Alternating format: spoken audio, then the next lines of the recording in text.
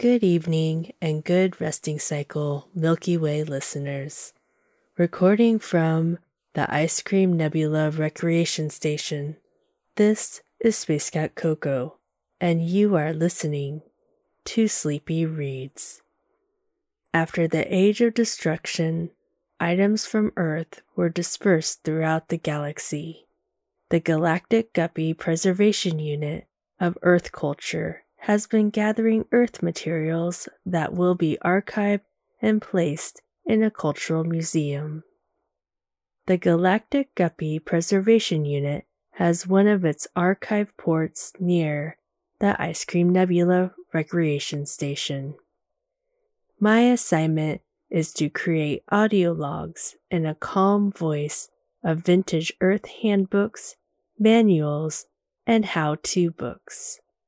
These audio logs will help Earth humans and all in the Milky Way with focus, sleep, and relaxation. This second recording is part 2 of making a rock garden.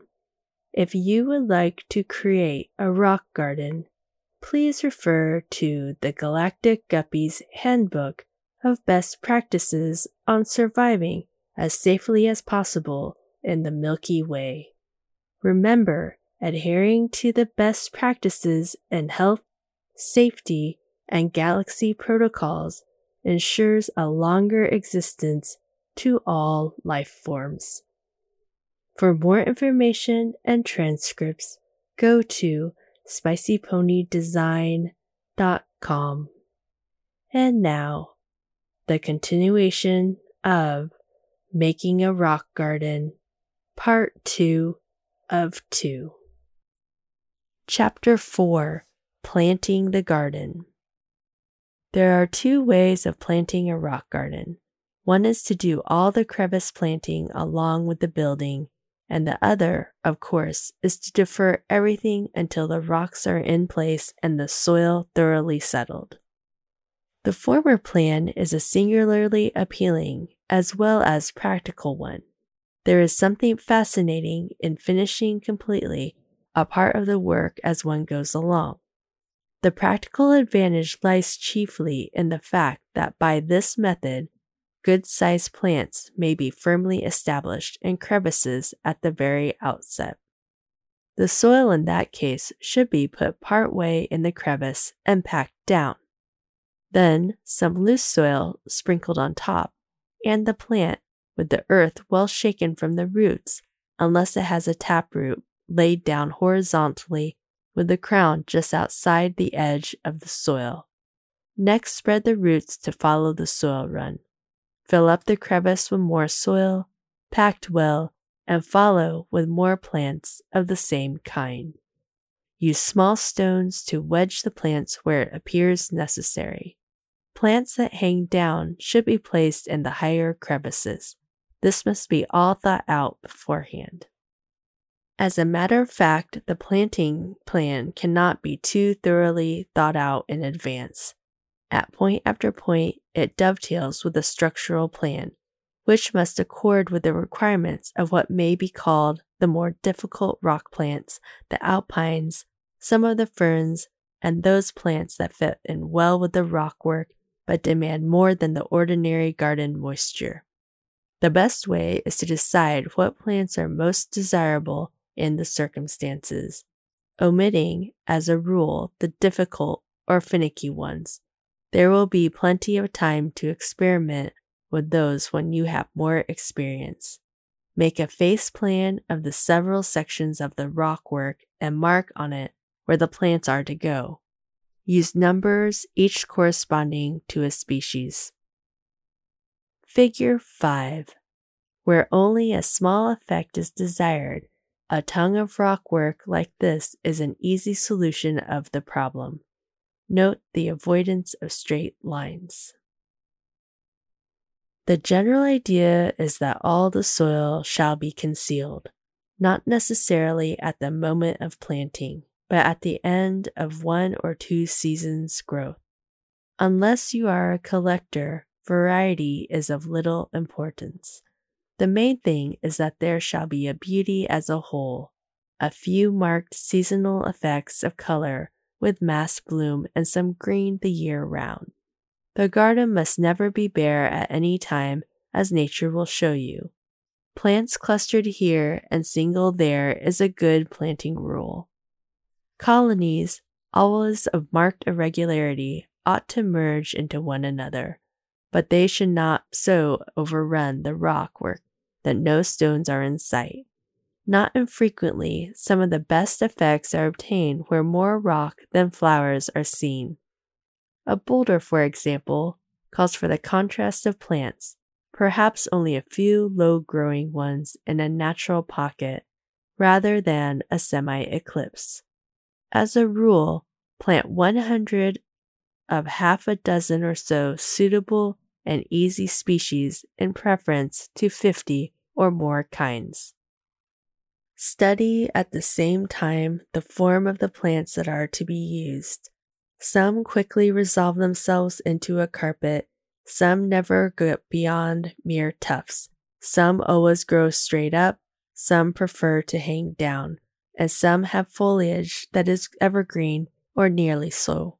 To be more specific, one plant of rock soapwort will spread out over 4 square feet of soil, and thus fill completely a moderate-sized pocket, whereas to conceal the same amount of ground, 3 dozen auriculas might have to be used.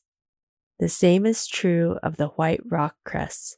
So too, with a crevice, a single plant of one of the trailing stone crops would fill it, perhaps when a number of rosettes of the smaller kinds of house leek would be called for. Tall plants, like the foxglove, may sometimes be used in a small group at the end of a bay on the level of the path, but they are best placed behind the rockwork as a background or as the dominating features of the entrance or exit of the garden. At the entrance or exit, such bold plants make a good bridge between the rock garden and the outer grounds. Spreading and trailing plants should be placed a foot or more above the path level, and most plants with tufts or rosettes of foliage. If the path is broad enough, some of the wide-spreading plants may go at the base of the rocks, but the rule there is to use those of moderate spread, with a few tufted plants and some that grow upright, but are not tall, to lend variety. When the path is of flat stones, irregular in both size and placing, this growth should fill all the soil space, even between the stones. Such a path will be found more than worthwhile, as not in as much of an undertaking as it may seem. Obvious considerations are that plants with a decided hankering after moisture or shade should be favored in the matter of location, though it is astonishing how adaptive many of them are. Do not plant the weak next to the strong, unless you are a gardener of eternal vigilance. The weak will have the worst of it before you realize what a mistake you have made. Finally, do not forget that planting is not the end. It is only the beginning of planting. So long as the rock garden exists, there will always be planting. Normal mortality will necessitate some. There will be a thinning out, and time will suggest additions and rearrangement. And with the planting goes on the continual care, much of which can be done in the course of the daily walk in the garden, and therefore the loss of time will not be felt. Water in the case of a real drought, but use a sprinkler, and do not stop until the ground has been soaked to a depth of a few inches. Mere surface watering is bad enough in the ordinary garden. In a rock garden, it is a fatal error, as the growth of the roots near the top of the soil leaves the plants in no condition to stand the full force of the summer sun. Go over the garden thoroughly once a year, and all the time keep a sharp lookout for weeds. If the soil is heavy, top dress with grit in the fall. Grit is good for rock plants. Stone chips placed around the plant will prevent too much dampness lodging about the collar in winter, Watch out for weak spots after very heavy rains. Chapter 5. Plants for a Rock Garden. So many plants are suitable for a rock garden that the range of choice is bewildering. In this, as in the laying out of the garden, advisability takes precedence over pure personal desire, though, very fortunately, it is often not difficult to make the two go hand in hand. A little intelligent thought helps a lot. To the beginner, no better advice can be given than that which applies to the picking out of the rocks. Use the material which is close at hand.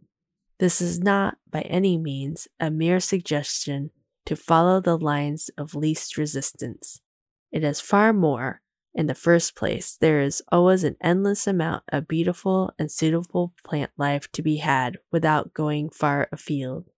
Then again, natural, harmonious effects in your immediate neighborhood are pretty sure to be appropriate to your grounds. Finally, you can see for yourself how things grow, and as for the hardiness of plants, you have it already tested for you. This refers not alone to the natural conditions.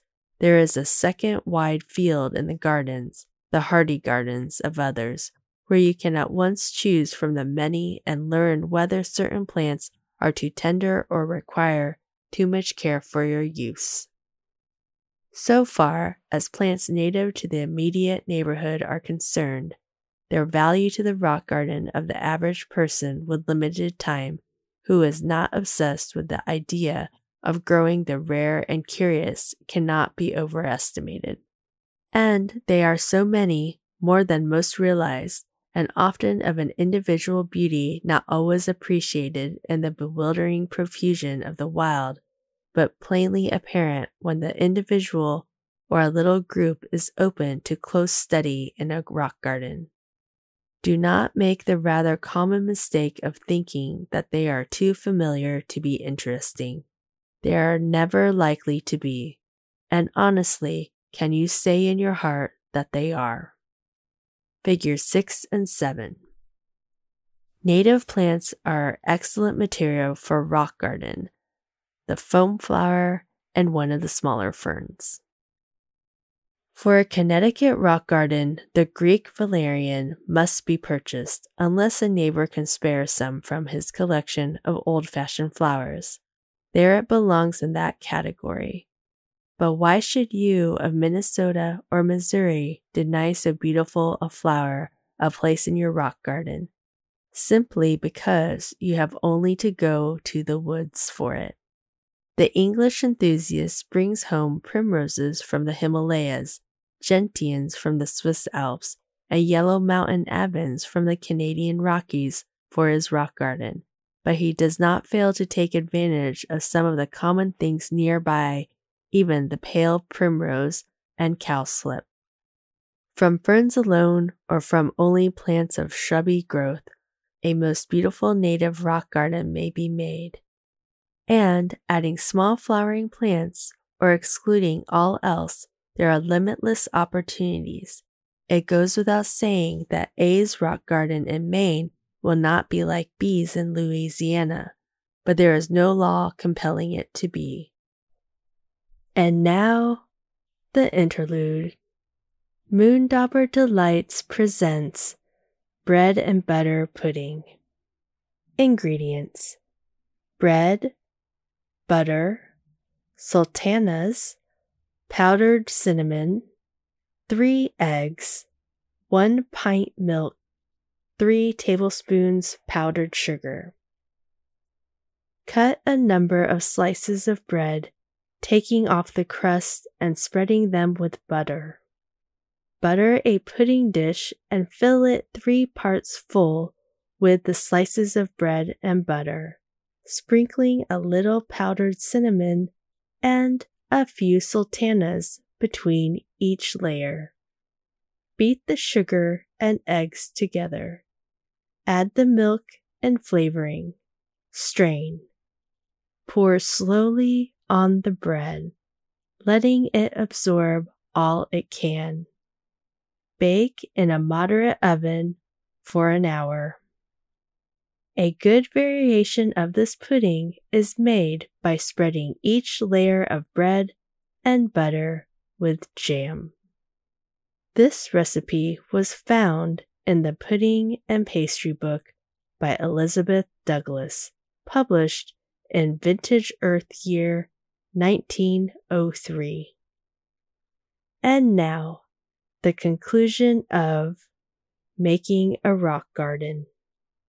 Among the common wildflowers of the East that take on unexpected new beauty when transferred to the rock garden are the celandine, strawberry, cranesbill, toadflax, orange hawkweed, herb robert, colt's foot, Solomon seal, foam flower, bloodroot, and some of the violets.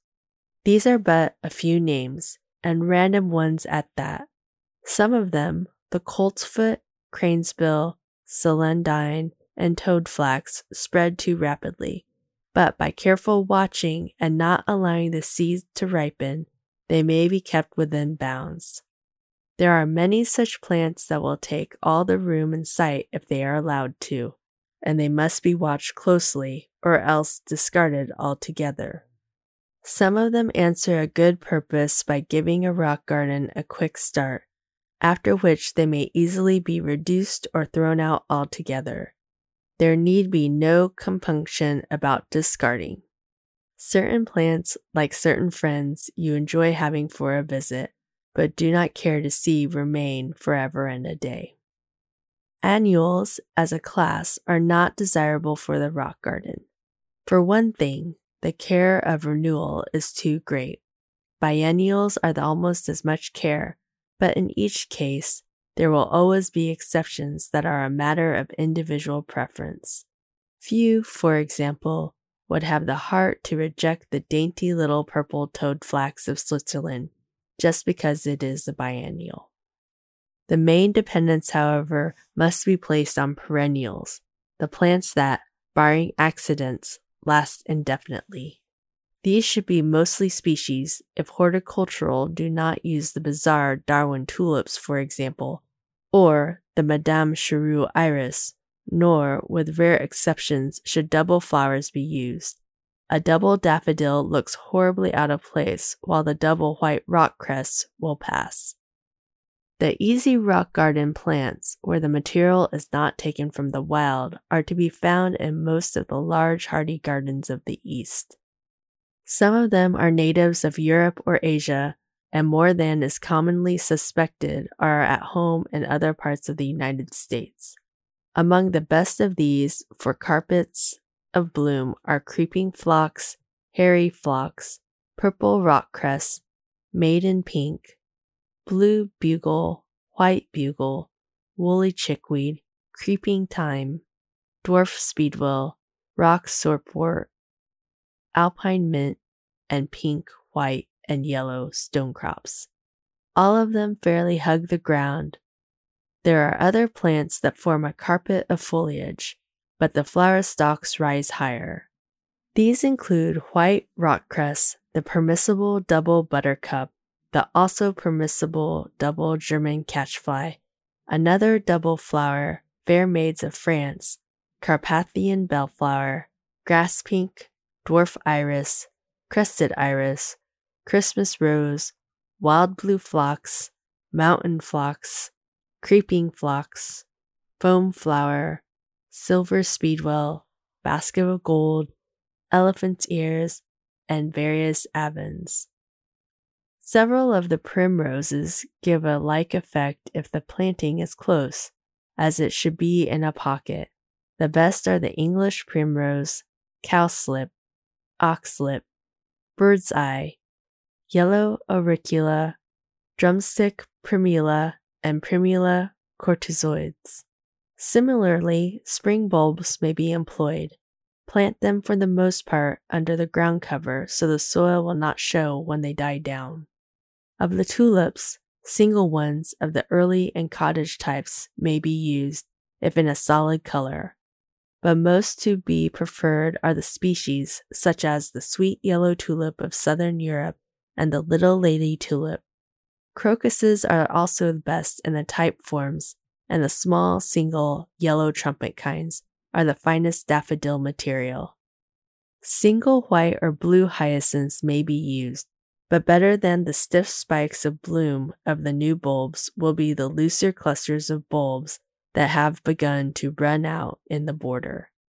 Other valuable bulbs are the snowdrop, Siberian squill, glory of the snow, guinea hen flower, grape hyacinth, spring starflower, yellow garlic, and the wood and Spanish hyacinths. Taller plants that may be worked in, oftentimes best with only a single specimen or small clump, are autumn wolfsbane, Adam's needle and thread, leopard's bane, single peonies, either herbaceous or tree, German, Japanese, and Siberian iris, as well as the yellow flag, single columbines, Japanese anemone, yellow daylily, showy stonecrop, bleeding heart, Pacific bleeding heart, Jacob's ladder, gas plant, golden chamomile, single peach-leaved bellflower, creeping bellflower, clustered bellflower, globe flower, snapdragon, balloon flower, lavender, where it is proven hardy, and musk mallow. Of the lilies, wood lily, elegant lily, Japanese lily, and Easter lily are all desirable, and they thrive in partial shade, though in Japan the elegant lily will be found standing out from the rocks in full sunshine. For peering over into the rock garden, rather than being placed in it, Canada lily, tiger lily, and Turk's cap lily are recommended. Figure 8. A rock garden merging into woodland. A curved path is desirable as it affords a greater number of vistas. The pick of low shrubs are the charming rose daphne, which flourishes better for being lifted above the ordinary garden level, and azalea amoena. The latter, however, should so be placed that its trying solferino does not make a bad color clash. Rhododendrons and mountain laurel fringe a rock garden well, and with one trailing juniper will provide a great deal of the refreshing winter green. Single roses, the species, fit in well where there is room for them. Good ones are prairie rose, sweetbrier rose, memorial rose, all rampant, and the low, smooth wild rose. The roses would better be at or near the entrance or exit, or far enough above the rockwork not to ramble over small plants. The plants in this list cover all seasons and vary somewhat in their soil and moisture requirements, but the variation is nothing beyond the ordinary garden knowledge. Most will do better if their preferences are considered, but none is apt to perish with average care. Alpines as a class would better be left to the amateur with the time, money, and disposition to specialize. Most of them take kindly to being transferred from a mile or more up in the air to sea level. The Edelweiss, for one, grows here readily from seed, and the exquisitely beautiful gentian thrives in American rock gardens. But on the whole, alpines do not do well here as in England, where the summer climate is not so hard on them. When they flourish here, it is at the cost of a great amount of professional care. Chapter 6. The Wall Garden. A wall garden is a perpendicular rock garden, but whereas a rock garden of all things irregular, a wall garden has regularity. The wall need not be a straight line. It is better that one end should describe a curve and rocks at the base may give it further irregularity. Yet, it can never quite lose the air of man's handiwork. The prime object of the gardening on it is to reduce this air to a minimum. The way to make a wall garden is to build a dry wall of rough stones, that is, a wall without mortar. Instead, Use soil and pack it tight in every crevice as well as behind the stones, which should be tilted back a little to carry water into the soil. This tilting may be accomplished with small stone wedges. The best kind is a 5-foot retaining wall, as there is then a good body of soil behind to which the roots can reach out through the crevices. But a double-faced wall may be made, if the situation demands it, by constructing parallel lines of stones and filling in solidly with soil. Figure 9 and 10. A wall garden planted in colonies, the better way. If not too vigorous growth, vines may be planted as shown here at the base. Although the face of the wall in either case may be strictly perpendicular, it is better that each layer should recede a bit. Construct it after the manner of the rock garden, laying the stones so the top will be level or approximately so. Figure 11. Drywall for retaining bank. Cross-section showing crevices, soil runs, and tilting of rocks. In planting also, follow the same rules. It is better to plant as the work progresses. Either plants or seeds may be used. If it is seed, press carefully into the soil in the front of the crevices. Small seeds may be mixed in thin mud, and this plastered on the soil. For a tiny crevice, make a pill of the mixture. Figure 12. Double-faced drywall. A few rocks are used with the soil, filling in here and there, one on top of it. The range of reliable plants that do not call for special care is not great so far as the crevices are concerned. All the stone crops, the house leeks, mountain rock cress, red valerian, false rock cress, basket of gold, snapdragon, wallflower, Kenilworth ivy, wild pansy, garden pink, and maiden pink are all very serviceable. Behind the wall, at the top, a strip of earth should be left and there a wider variety of plants can be grown. Single marguerite carnations and grass pinks will form a sort of cascade of foliage and bloom there if planted close to the wall or in the crevices of the top, and similar effect, but much bolder, can be created with the perennial pea. If the drywall is already made, the crevices can be plugged with soil if care and patience are used. Even a cemented wall is not hopeless. Here and there, the mortar can be chiseled out and an occasional small stone should be removed. A wall garden has these advantages over a rock garden. It is more easily constructed and is of practical use, and it is sometimes a possibility where the other is not. Chapter 7. Water and Bog Gardens. Neither the water nor the bog garden is dependent on rocks, either or both. However, may just as well be an adjunct of the rock garden. They solve the wet spot problem admirably, permit the culture of native water lilies, orchids, and numerous other beautiful plants, and certainly contribute to their share of picturesqueness. If water is lacking, it may often be introduced at little expense. Figure 13. A little grotto with trickling water makes a picturesque break in a wall garden. If shady, plant ferns generously. In most cases, it will be found that some cement construction is necessary, but not a bit of it should show. This is easily managed by building a cement shoulder on the sides of the pool or stream a little below what will be the level of the water, and then setting rough stones on that. A cement bottom for shallow water may be disguised by embedding pebbles and small stones in the cement before it sets. Figure 14.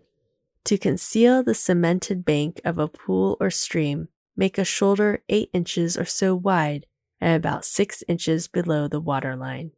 Then place small rocks on the shoulder.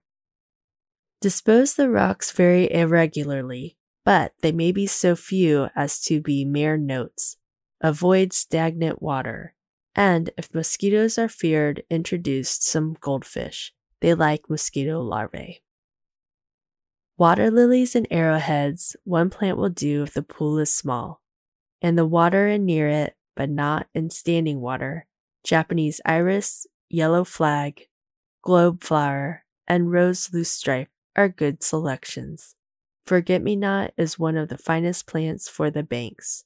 Use the perennial kind, ever-blooming forget-me-not.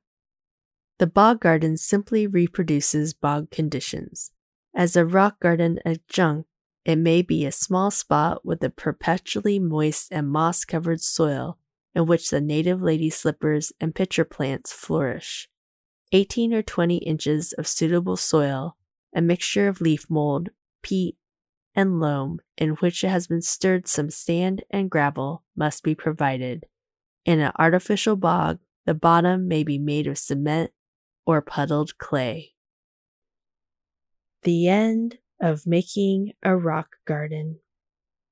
If you would like supplies for making a rock garden, the visitor centers on Deck 1 and Deck 59 have rock garden kits that are safe to use on the Ice Cream Nebula Recreation Station.